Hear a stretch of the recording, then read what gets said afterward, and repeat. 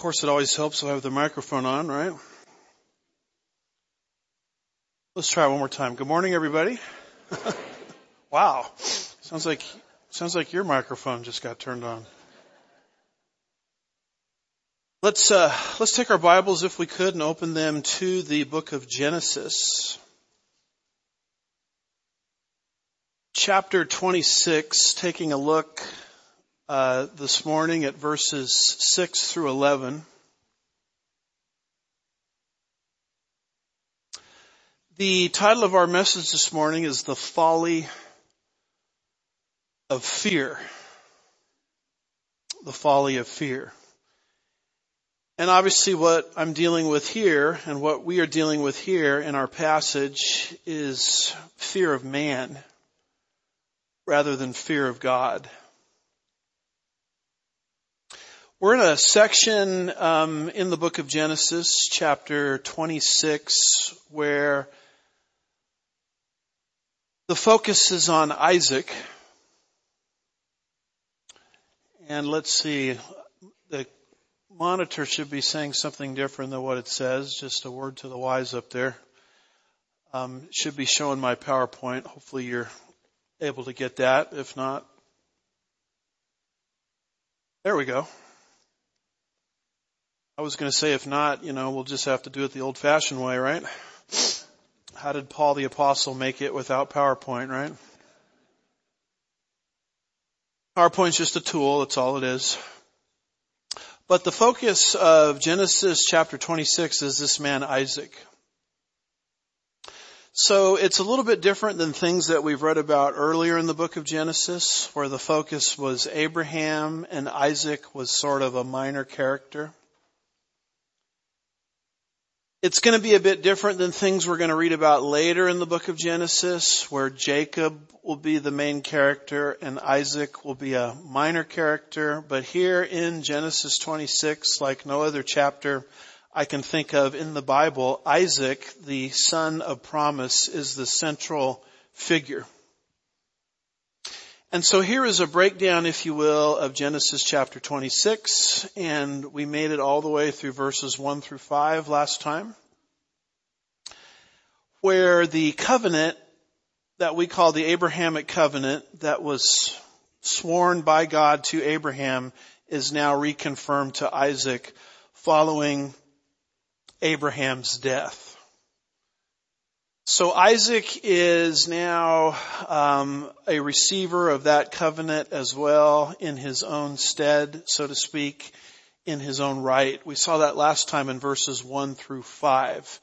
And now we have, as the great theologian Yogi Berra says, it's deja vu all over again. A story, a historical account, you read it and you say, wait a minute, I thought we read that earlier in the book of Genesis. And this is where Isaac, like Abraham, capitulates to fear.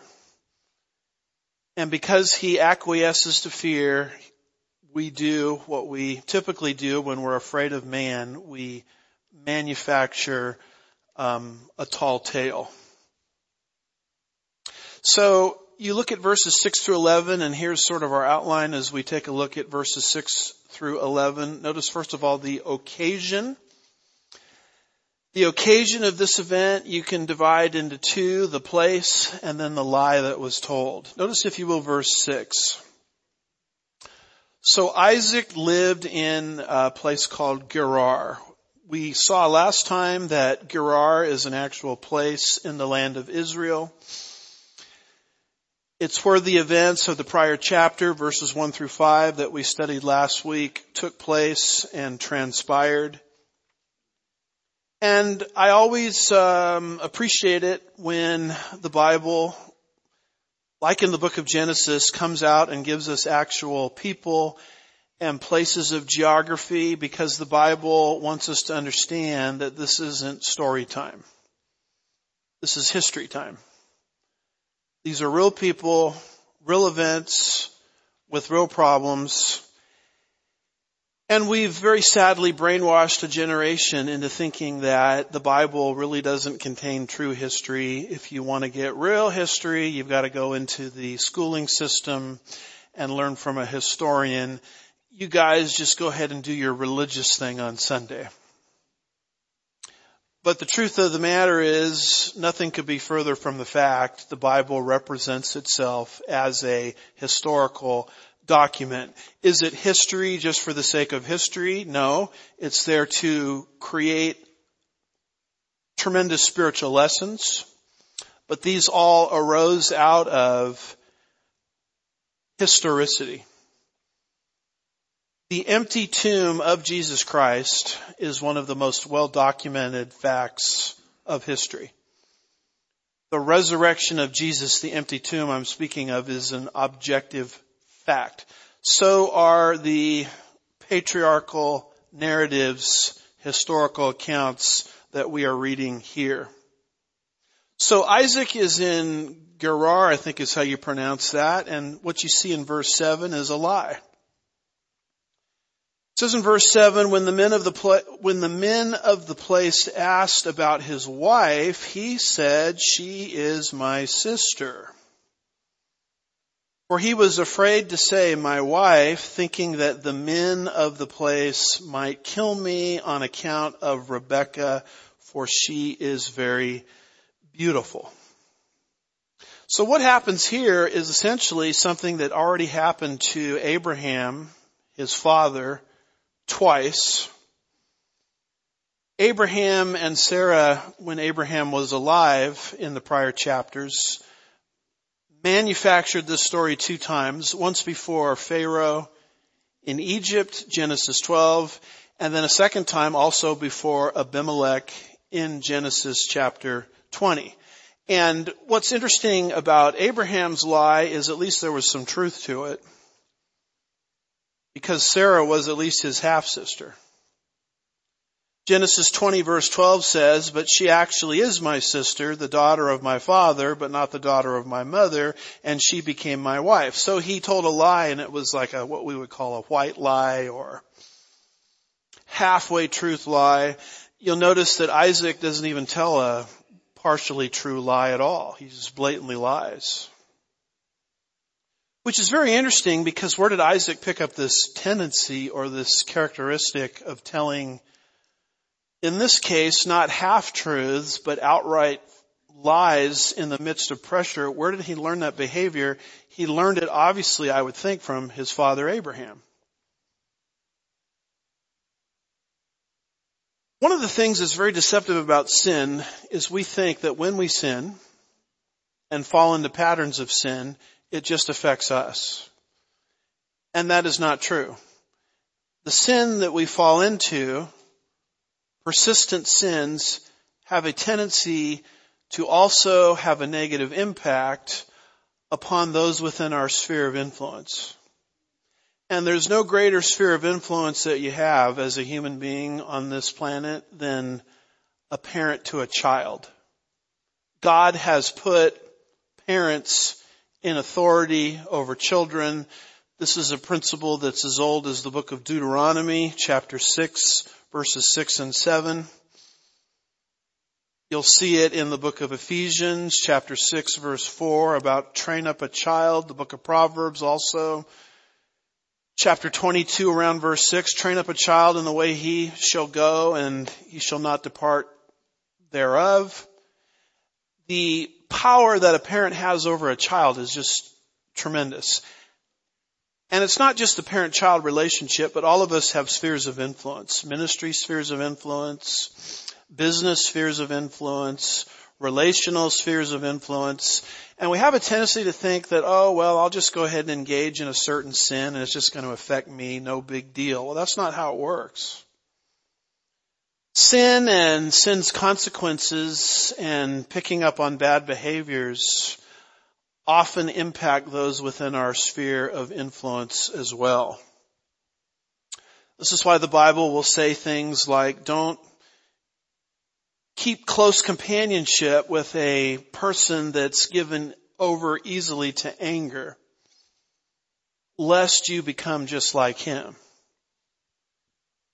It's a different way of looking at sin. It's another deterrent to stay away from sin, because sin has an influence on innocent people.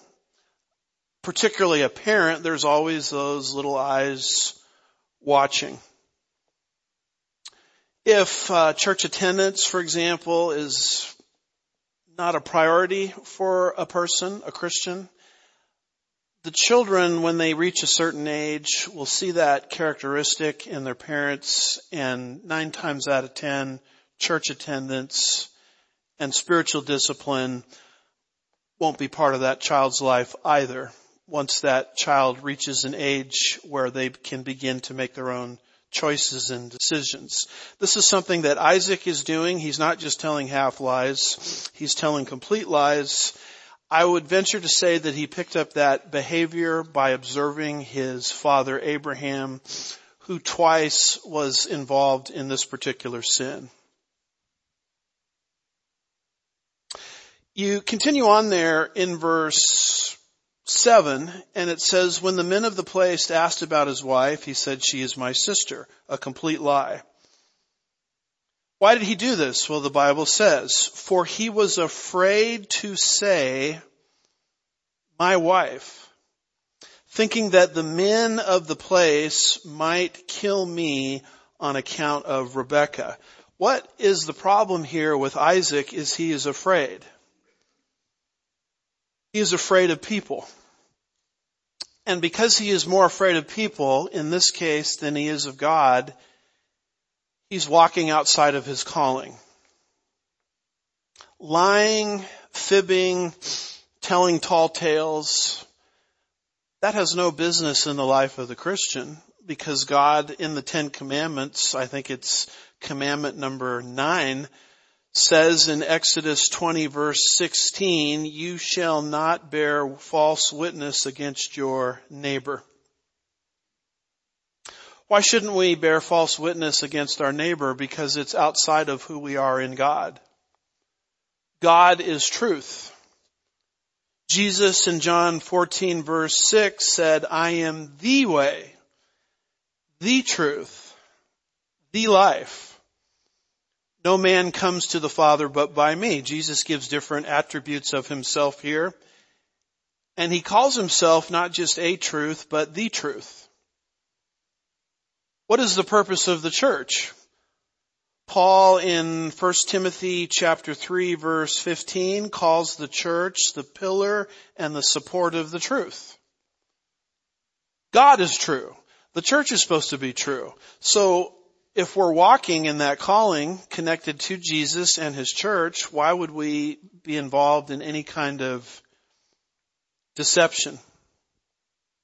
The New Testament, the book of Ephesians, chapter 4, verse 25 says, therefore, laying aside all falsehood, speak truth, each one of you with his neighbor, for we are members of one another. Why would I be involved in anything other than truth, since that's what Jesus is all about, the truth? But Isaac here just didn't tell the truth. The reason he didn't tell the truth is he was afraid. In fact, you look there at verse 7, the word afraid will jump right out at you. It is interesting the number of compromises that we will make as Christians when we're afraid. This is why the Bible over and over again is saying, do not fear. In fact, I was sort of shocked to look at this when I first began to study it. The Bible says, fear not, or don't fear, or some sort of similar phrase. It says it 365 times. Jesus, for example, is always telling his disciples not to be afraid. 365 times, that's convenient. That's one day for every day of the year. Once for every day of the year. Every day you wake up, God says, don't be afraid. Because God knows we compromise. We do things when we are given over to fear. Joshua chapter 1 and verse 6, God instructs Joshua, be strong and courageous. How can you do that when you're walking in fear? Proverbs 28 and verse 1 says, the wicked flee when no one is pursuing, but the righteous are as bold as a lion. It's not God's people that should be running, it's the wicked that run. Paul, writing to Timothy, in 2 Timothy 1 verse 7 says, "For God has not given us a spirit of timidity, but of power, love, and discipline." And there are many, many things in my life that I feel that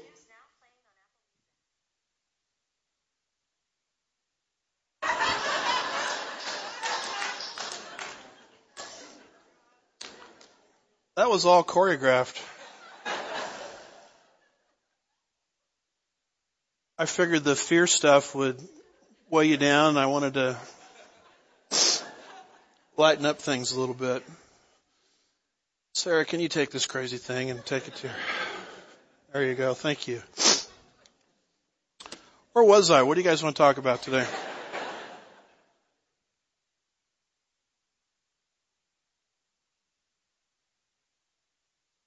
There are many things in my life that I'm afraid to do. I'll just be honest with you. I feel God wants me to do it, and I'm afraid. And I know that when I'm given over to fear, that can't be the Holy Spirit inside of me. Because the Bible very clearly tells me God has not given us a spirit of fear. A spirit of fear is really an attribute of unbelievers.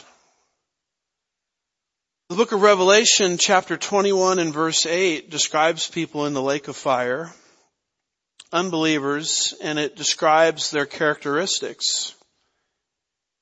And it says, "But for the cowardly, the unbelieving, the abominable, and murderers, and immoral persons, and sorcerers, and idolaters, and liars, their part will be in the lake that burns with fire and brimstone, which is the second death." And every time I look at that, it always jumps out at me because he's mentioning here the characteristics of the unsaved. I think it would say murderers first, immorals first, but the very first thing he mentions is the cowardly. That's who the unbelievers are. They're afraid. God's people are not to walk in fear. You remember the parable of the talents? Remember the individual that received talent from the Lord, a talent, and he took it and buried it? And he was rebuked very strongly by Jesus when Jesus came back to settle accounts. Why did he bury his talent? Matthew 25:25 tells you. The gentleman that buried his talent says, quote, "And I was afraid.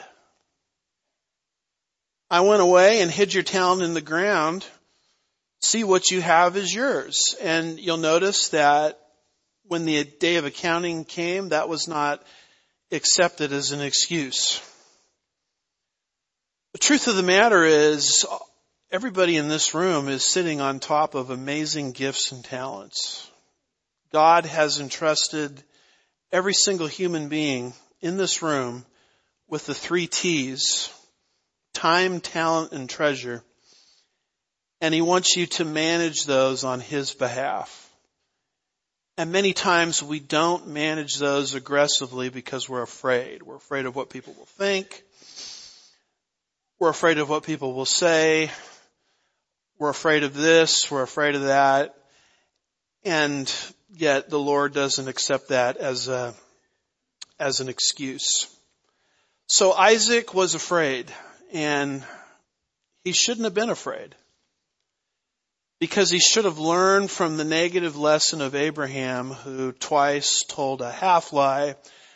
Isaac is actually worse here because he's telling a complete lie, because he is afraid. He is afraid of man. He is afraid of Abimelech. This is why the scripture gives us these negative examples of people. Romans 15 verse 4 says, "Whatever was written in earlier times was written for our instruction, so that through perseverance and the encouragement of the scriptures we might have hope." Why do we have the negative example of Abraham for people like Isaac to learn from and not commit the same sin? Why do we have the negative example of Isaac for people like us to learn from, so that we do not commit the same sin? And God held Isaac to the record that he had received. Does God hold people to the written record that he has given? Yes, he does. You might remember Daniel chapter 5, verses 18 through 22, where Nebuchadnezzar's son, Belshazzar, got involved in pride, and he became insensitive to the things of God. He should have known better, because he had the record of his father Nebuchadnezzar when Nebuchadnezzar became involved in pride. Nebuchadnezzar was prideful. God reduced him to an animal for 7 years. When Belshazzar became involved in pride, God, through Daniel, said to Belshazzar, you should have learned the lesson from your father Nebuchadnezzar. It says in Daniel chapter 5, verse 22, after sort of narrating everything that Nebuchadnezzar went through, God says to his son Belshazzar, yet you, his son Belshazzar, have not humbled your heart, even though you knew all this. In other words, you're responsible for the record that you have, because after all, at the end of the day, Luke chapter 12, verse 48 says, to whom much is given, much is what? Much is expected. So, Isaac commits a sin here. He commits a sin because he's afraid. He's afraid of man. And he knew better, and if he didn't know better, he should have known better. And yet he picked up this attribute from his father Abraham. Abraham, when he was involved in this kind of activity, probably said to himself, this is just going to affect me and no one else. Not so. You'll notice at the end of verse 7 why Isaac is afraid. His wife is so beautiful, Rebekah. End of verse 7, that he thinks that perhaps Abimelech is going to kill him and take his wife. So it is interesting that as you move through the book of Genesis, there's comments constantly as to the beauty of the wives of the patriarchs. We saw something similar related to Sarah. Back in Genesis chapter 12, verse 11, it says it came about when he came near Egypt that he said to Sarai, his wife, see now, I know that you are a beautiful woman. So Abraham was afraid of what Pharaoh would do on account of Sarah's beauty. Isaac is afraid of what Abimelech will do on account of Sarah's beauty. And Sarah was a very beautiful person, as was Rebekah. So that raises an interesting question about beauty. Because beauty and the example of Sarah is actually used in the New Testament to describe her beauty. What kind of person was she? Obviously, she was very physically beautiful. But the New Testament goes further than that and explains that she was internally a beautiful person as well. 1 Timothy chapter 3, verses 3 through 6, using the example of Sarah, says to women, your adornment must not be merely external, braiding the hair and wearing gold jewelry or putting on dresses. Is it okay for a woman or a man to make themselves look physically attractive? There's nothing wrong with that at all. But that is not to be where your true beauty, or in the case of a man, handsomeness comes from. It says in 1 Peter chapter 3 verse 4, but let it be the hidden person of the heart, with the imperishable quality of a quiet and gentle spirit, which is precious in the sight of God. For in this way and in former times, the holy women also who hoped in God used to adorn themselves, being submissive to their husbands, just as Sarah obeyed Abraham, calling him Lord. You have become her children if you do what is right without being frightened by any fear. And he's dealing with a situation where a woman is married to a man and that man is unsaved. how are you going to win that man to Christ? How are you going to win that unbelieving husband to Christ? It's going to be very easy when he sees in the woman an internal beauty that the Holy Spirit can produce.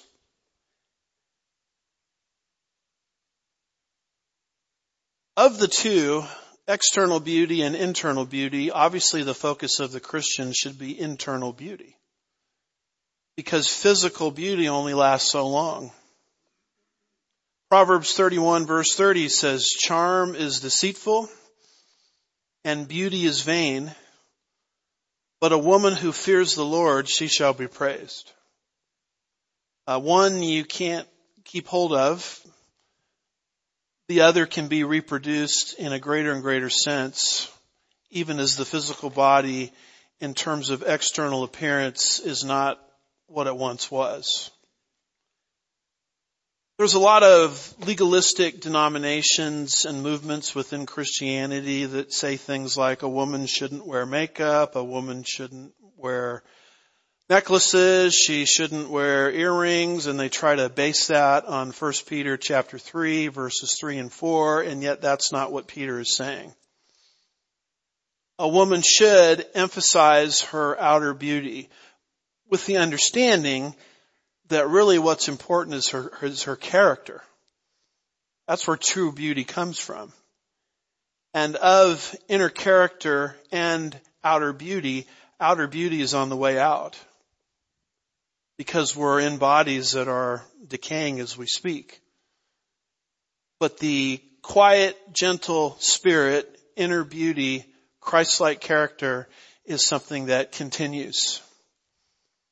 And so I found that those points were important to emphasize in verse 7, which mentions Rebekah's beauty.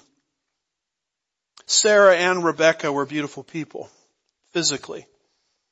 But that's not all they were. They had an internal character that was Christ-like.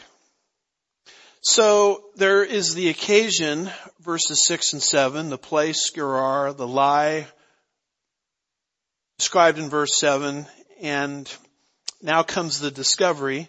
You see that there in verse 8.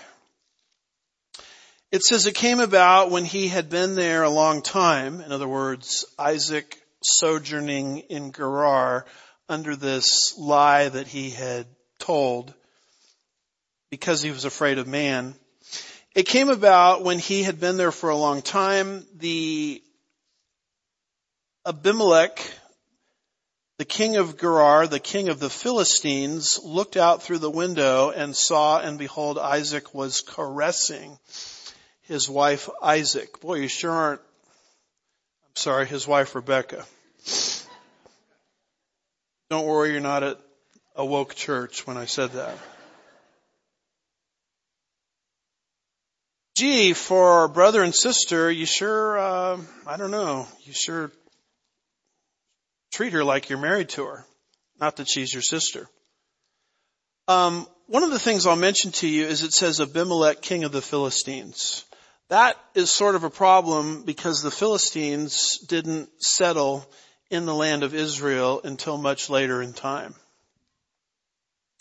So many people will say, the Bible has a mistake in it. The Bible has an error in it. But as I tried to mention last time, the Philistines living there could be speaking proleptically.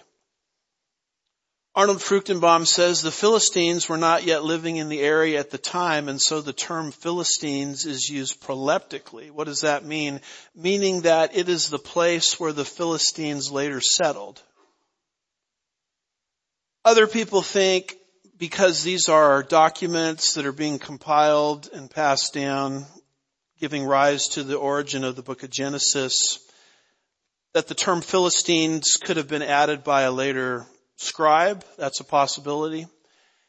And I just bring that to your attention because you have other options on the table rather than just rushing to the conclusion that the Bible has a mistake in it. But the bottom line to the whole thing is Isaac is basically caught in his lie. And of course, that's the problem with telling a lie. Once you tell a lie and you get caught, now you've got to tell another lie to get out of the first lie that you told. And when you study ethics, it's usually the second ethical violation that brings people down. It's not the first one, it's the cover-up. And you see that in politics constantly. Richard Nixon, it wasn't the problem, it was what he did to cover up the problem. And you see this with CEOs, you see this with business leaders, you see this in the area of organized religion. Leadership really gets into trouble, not so much when it lies, but when it tries to cover up their first lie. And so when you listen to business ethicists talk, they'll tell you that the best thing you could do when you're caught in this kind of problem is just to fess up, just to come clean. Because you get yourself into a lot worse of a problem when you try to cover up your first lie. It's not the first thud that takes you out typically, it's the second thud. But when we lie, we have a tendency to think we're never going to get caught. And what the Bible actually says is you reap what you sow. The book of Galatians chapter 6 verses 7 and 8 says, "Do not be deceived. God is not mocked, for whatever a man sows, this will he also reap. For the one who sows to his flesh will from the flesh reap corruption, but the one who sows to the Spirit from the Spirit will reap eternal life." You see, when you get involved in a sin, like lying, for example, you just put a seed into the ground. And seeds are going to sprout. Seeds are going to mature. Seeds are going to become plants or trees. And that's what we don't think of when we're involved in sin. We just think it's going to affect me and no one's going to know. And that's not the nature of sin. In fact, there's a verse in the book of Numbers, chapter 32, verse 23, where it says, "Your sin will find you out." I mean, these are all verses we need to meditate on as we're toying with or contemplating sin. We think it's just going to affect us. Wrong. It affects those within your sphere of influence. We think no one is ever going to discover our infraction. Wrong. That's not the nature of sowing and reaping. And we think the day of accountability will never come. Wrong. The day of accountability can come very, very fast and very, very quick. Your sin will find you out. Isaac is caught here in a basic lie. And this discovery leads to a confrontation as Abimelech now confronts Isaac. And the confrontation, verses 9 and 10, has three parts to it. There's an accusation, verse 9, an excuse, verse 9, and then a danger of the lie, verse 10. Notice first of all the accusation. "Then Abimelech called Isaac and said, 'Behold, certainly she is your wife. Why then did you say, she is my sister?'" Now this is an accusation made by Abimelech, and the last time I was with you I tried to communicate that the Abimelech mentioned here is not the same Abimelech of Genesis 20. Because Abimelech is not a personal name, it's sort of a dynastic title, like Pharaoh of Egypt. Charles Ryrie says Abimelech is a dynastic title such as Pharaoh. Because this incident, Genesis 26, occurred 97 years later than the incident in Genesis 20, the Abimelech mentioned here was probably not the same as the Abimelech spoken of back in chapter 20. So this is a dynastic name, Abimelech. And yet, despite the fact that this is a different person that's ruling, there was obviously a long dynastic remembrance. Because they could remember what happened when Abimelech, and then before that, Pharaoh took Sarah as his wife. God moved into those situations very aggressively. In Genesis 20, you might remember at the very end of the chapter that God shut off the productivity of the wombs of all of the women in Gerar. Because God means what he says and says what he means. He said to the patriarch Abraham, I will bless those who bless you, and those who curse you I will curse. And when Abimelech in chapter 20 took Sarah as his wife, he was sacrificing the future seed of the nation of Israel, leading to Isaac. And God says, all right, you sacrifice my seed, I'm going to sacrifice your seed. And all of the women in Gerar, under the dynastic authority of Abimelech, were not able to bear children until this situation was rectified. And it is interesting to me that this particular Abimelech, different person, had a dynastic memory of what happened in Genesis 20, 97 years earlier, and he is calling Isaac to an account on this. I remember what happened historically, and I don't want to make the same mistake. So why did you lie to me? It's basically what he's saying. You'll notice that Abimelech recognized Isaac in his own right. The promises of blessing and cursing apply to Isaac just like they did to his father Abraham. So here comes the accusation. I hope you follow what's happening here. A pagan king is correcting a patriarch of God. That's the irony of all of this. So here comes Isaac's excuse. Verse 9, then Abimelech called Isaac and said, behold, certainly she is your wife. How then did you say she is my sister? Here comes the excuse. And Isaac said to him, because I said I might die on account of her. In other words, I'm afraid. And when you look at this carefully, verse 9, and you put it together with verse 7, it wasn't just fear in general that pushed Isaac in this direction. It was a fear of man. We make a lot of sinful choices when we're afraid. And we make worse sinful choices when we're more afraid of people than we are God. The book of Proverbs, chapter 29 and verse 25, says the fear of man brings a snare. In other words, if you're afraid of people, then it's almost like your foot is moving into the proverbial bear trap. It's a trap. Boy, I can't speak out too much about Christianity at the workplace. I might lose my job. Gee, I can't be too aggressive in teaching the truth as a pastor on the internet because I might get canceled. I might get censored. And yet God says, speak the truth. And at that point, I have to make a decision. Who am I more afraid of? Am I more afraid of God, or am I more afraid of people? Well, yeah, but think of the things they're going to post about you and what they're going to say about you. Oh, so you're more afraid of people than you are God himself. And you just moved into a snare. You just moved into a trap. And you'll start to do things and say things that you normally wouldn't say. I mean, it is fine to respect people and respect their authority, but if there's a conflict between what man wants you to do and what God wants you to do, you need to go with God. Because if the pressure from man is eclipsing your fear of God, you just moved into a snare. You're entrapped already.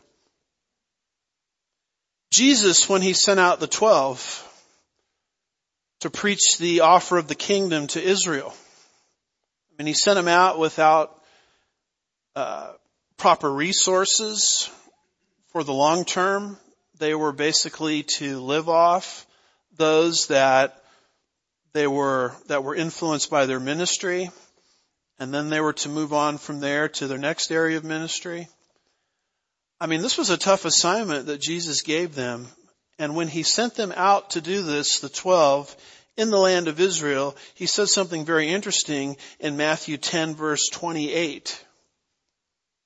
He says, do not fear those who kill the body, but are unable to kill the soul.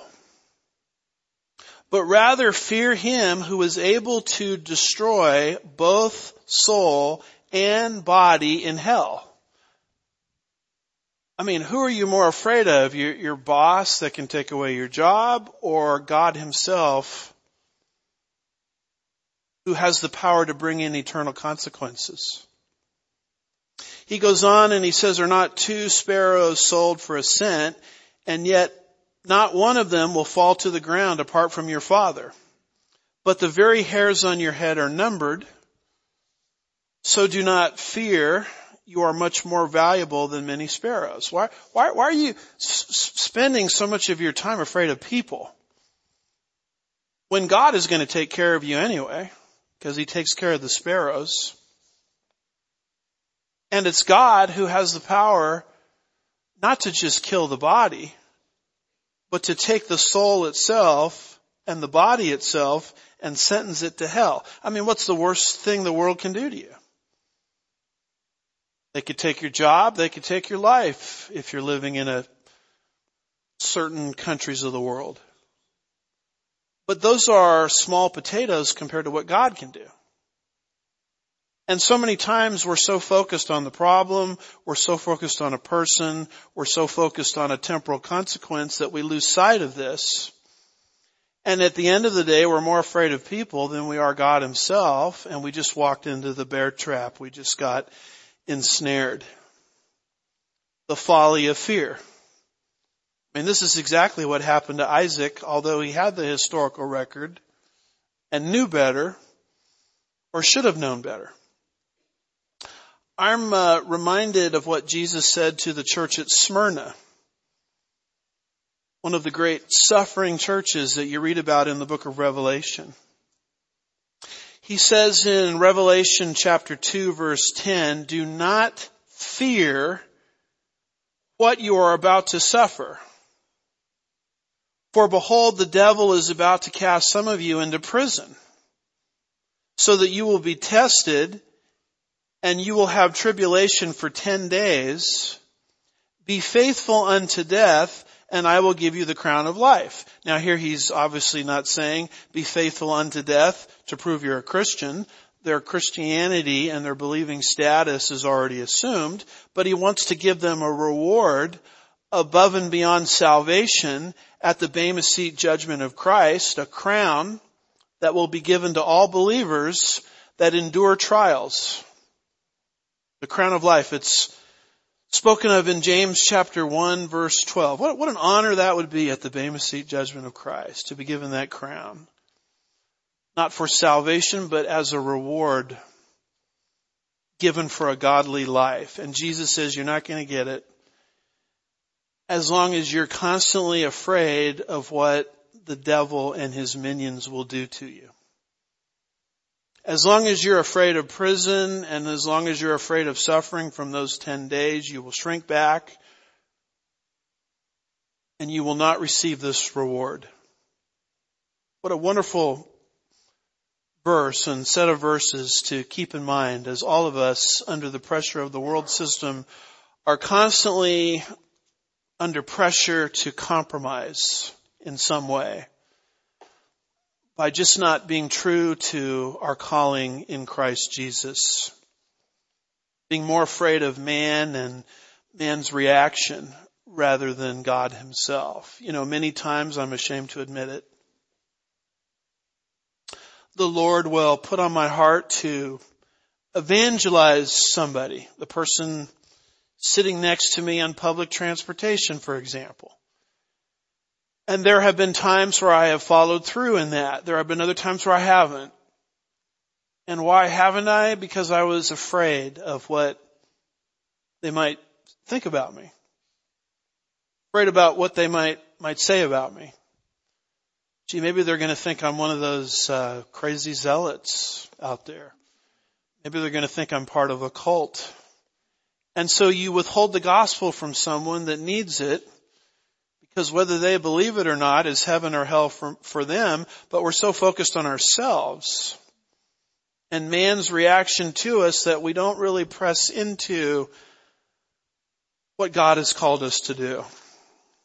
This is the mistake Isaac made.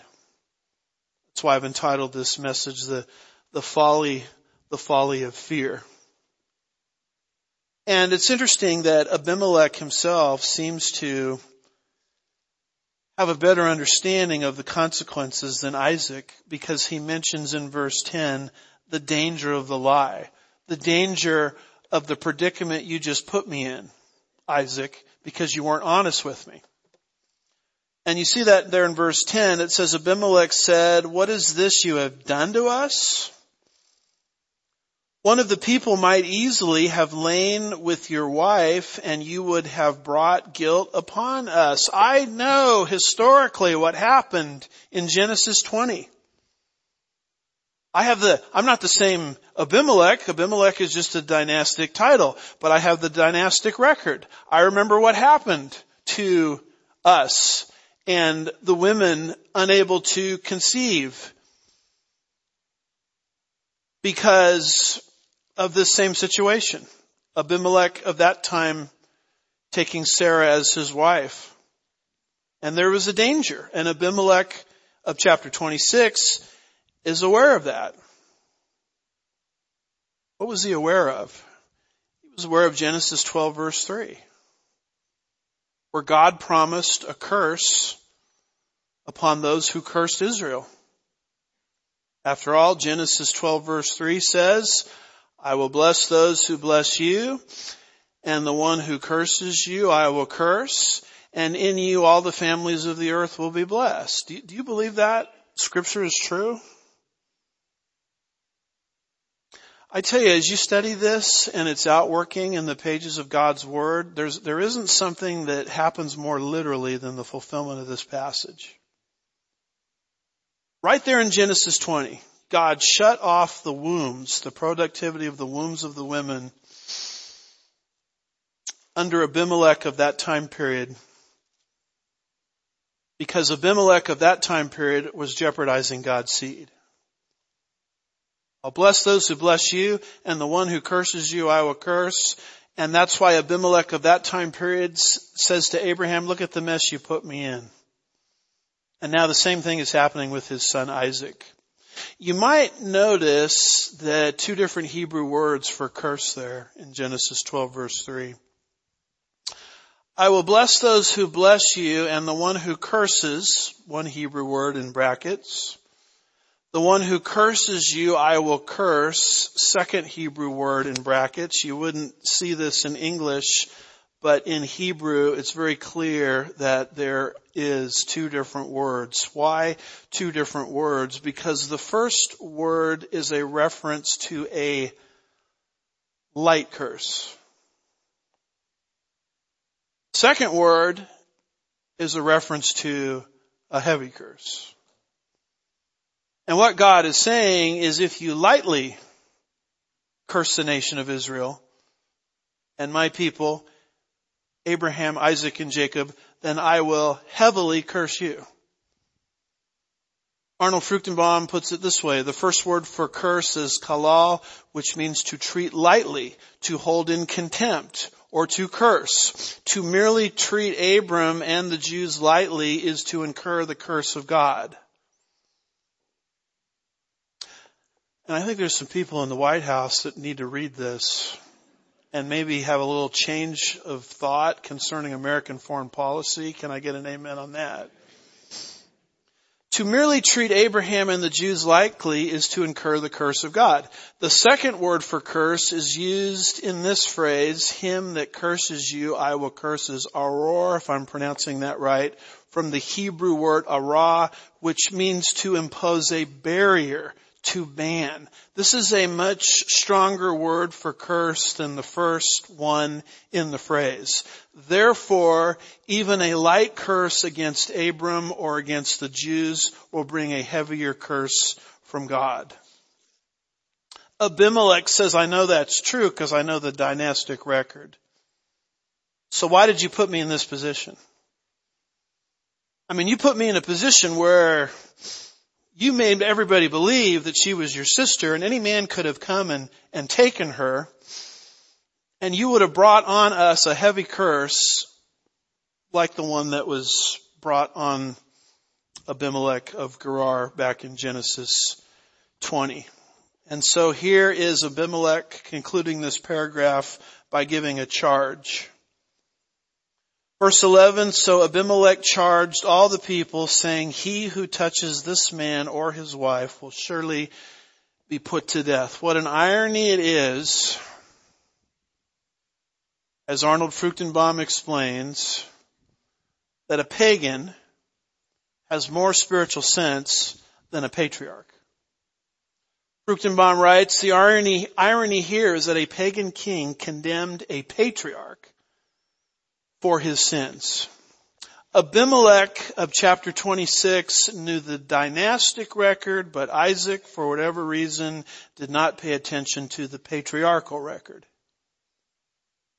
And this is what we're like when we become afraid. We do things and say things that we wouldn't normally do, particularly if the fear involves a distortion of being more afraid of a person than God himself. It becomes a snare. It becomes a trap. And Isaac walked right into it. There is a belief today in Calvinism that human beings are totally depraved. On the face of it, I agree with it. But what they mean by that is human beings are as wicked as they could possibly be. Henry Clarence Thiessen corrects this view of depravity when he says this does not mean that every sinner is devoid of all qualities pleasing to men, that he commits or is prone to every form of sin, or that he is bitterly opposed to God as it is possible for him to be. In other words, under the Calvinistic system as it's being taught today, very aggressively I might add, human beings are so rotten to the core that they don't even have the ability to respond to the gospel. So God has to regenerate them first by imparting to them the gift of faith so that they can believe, because they don't even have the ability because of total depravity. Well, who gets regenerated then and who gets the gift of faith? Oh, if you're one of the elect, you get that. Well, what about the rest of the human race? Tough tacos. Too bad, so sad. Dave Hunt, in his critique of Calvinism, says, what kind of love is this? That's not what the Bible teaches when it means total depravity. What total depravity is not? Total depravity does not mean that man is as evil as he can possibly be and indulges every single sin. That should become obvious because here you have an Abimelech, a pagan with more spiritual understanding than a patriarch. They also teach that man is incapable of doing good things, as if unbelievers don't apply the brakes when they see a pedestrian in the crosswalk. What has happened in modern day theology is depravity has been exaggerated to the point where it's even assumed that people can't even receive Christ when they come under the conviction of the Spirit. That's a distortion. And you can clearly see the distortion in stories and historical accounts like those involving Abimelech, because Abimelech here, an unbeliever, demonstrates more spiritual sensitivity than Isaac himself. So when we use total depravity, we have to use it correctly. What does it actually mean? It doesn't mean that man is as evil as he can possibly be. It doesn't mean that man is incapable of doing good things. It doesn't mean that man in his lost state can't even believe the gospel. Well, what does it mean? It means that every area of man's being is touched by sin. That's what total means. It's a statement of extent rather than depth.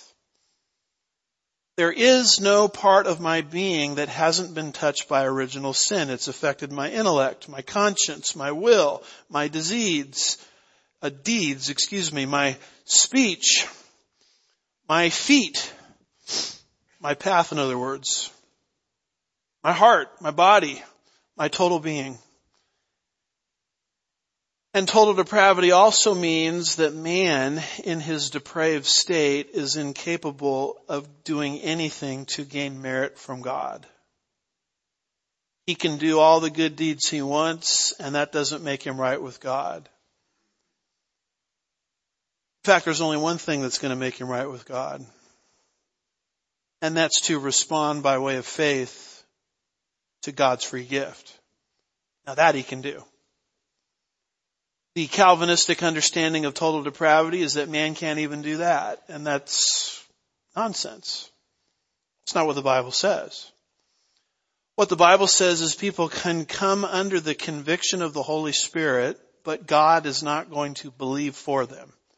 Right now as I speak, John 16, verses 7 through 11, the world is under the convicting power of God. God is persuading men and women of their need to trust in the Savior for salvation. God will not believe for you. He will not give the gift of faith only to the chosen. That is an inflated view of depravity. What he's doing is he's persuading and he's convicting, but whether you come under the saving power of Jesus or not is your choice. You have the power, complete power as an image bearer of God to hear this message and trust it, and you have the identical power to hear this message and reject it. And all of this talk about some have it and some don't because man is incapable of making a decision, it just doesn't pass biblical muster, doesn't pass the smell test. And so our exhortation for people who are listening to this, either in the room, online, on archive after the fact, as the Spirit places them under conviction of their need to trust in the Savior, is to respond through volition and place your faith, hope, and confidence for your eternity and the safekeeping of your soul into the man Jesus Christ, the God-man. And once that happens, when you're no longer trusting in other sources or philosophies for salvation, but trusting exclusively in Jesus, and only you can make that decision, the Spirit will bring you to the point of decision, but He won't decide for you. This is what it means in the days of Noah, where the Spirit was striving with man. And right now the Spirit is striving with people. He is convicting them of this reality and this truth. And your responsibility before God is to trust in what Jesus has done. You can do that right now as I am speaking. If you want more of an explanation on that, I will not be available after the service for reasons I'll explain. But others will be. So our exhortation is for people to trust in the Savior. So we've looked today at Isaac and Abimelech. We've seen the occasion, the discovery, the confrontation, and the charge. And next week we're going to be looking at the struggle for wells and the struggle for your pastor, who's going to try to turn that into a Christmas message of some kind. I have no idea how I'm going to do that. But let's pray. Father, we're thankful for these historical accounts and how they're not just fables and fiction, but they speak strategically into our lives. Help us to be people of truth as we walk out these principles this week. We'll be careful to give you all the praise and the glory. We ask these things in Jesus' name. And God's people said.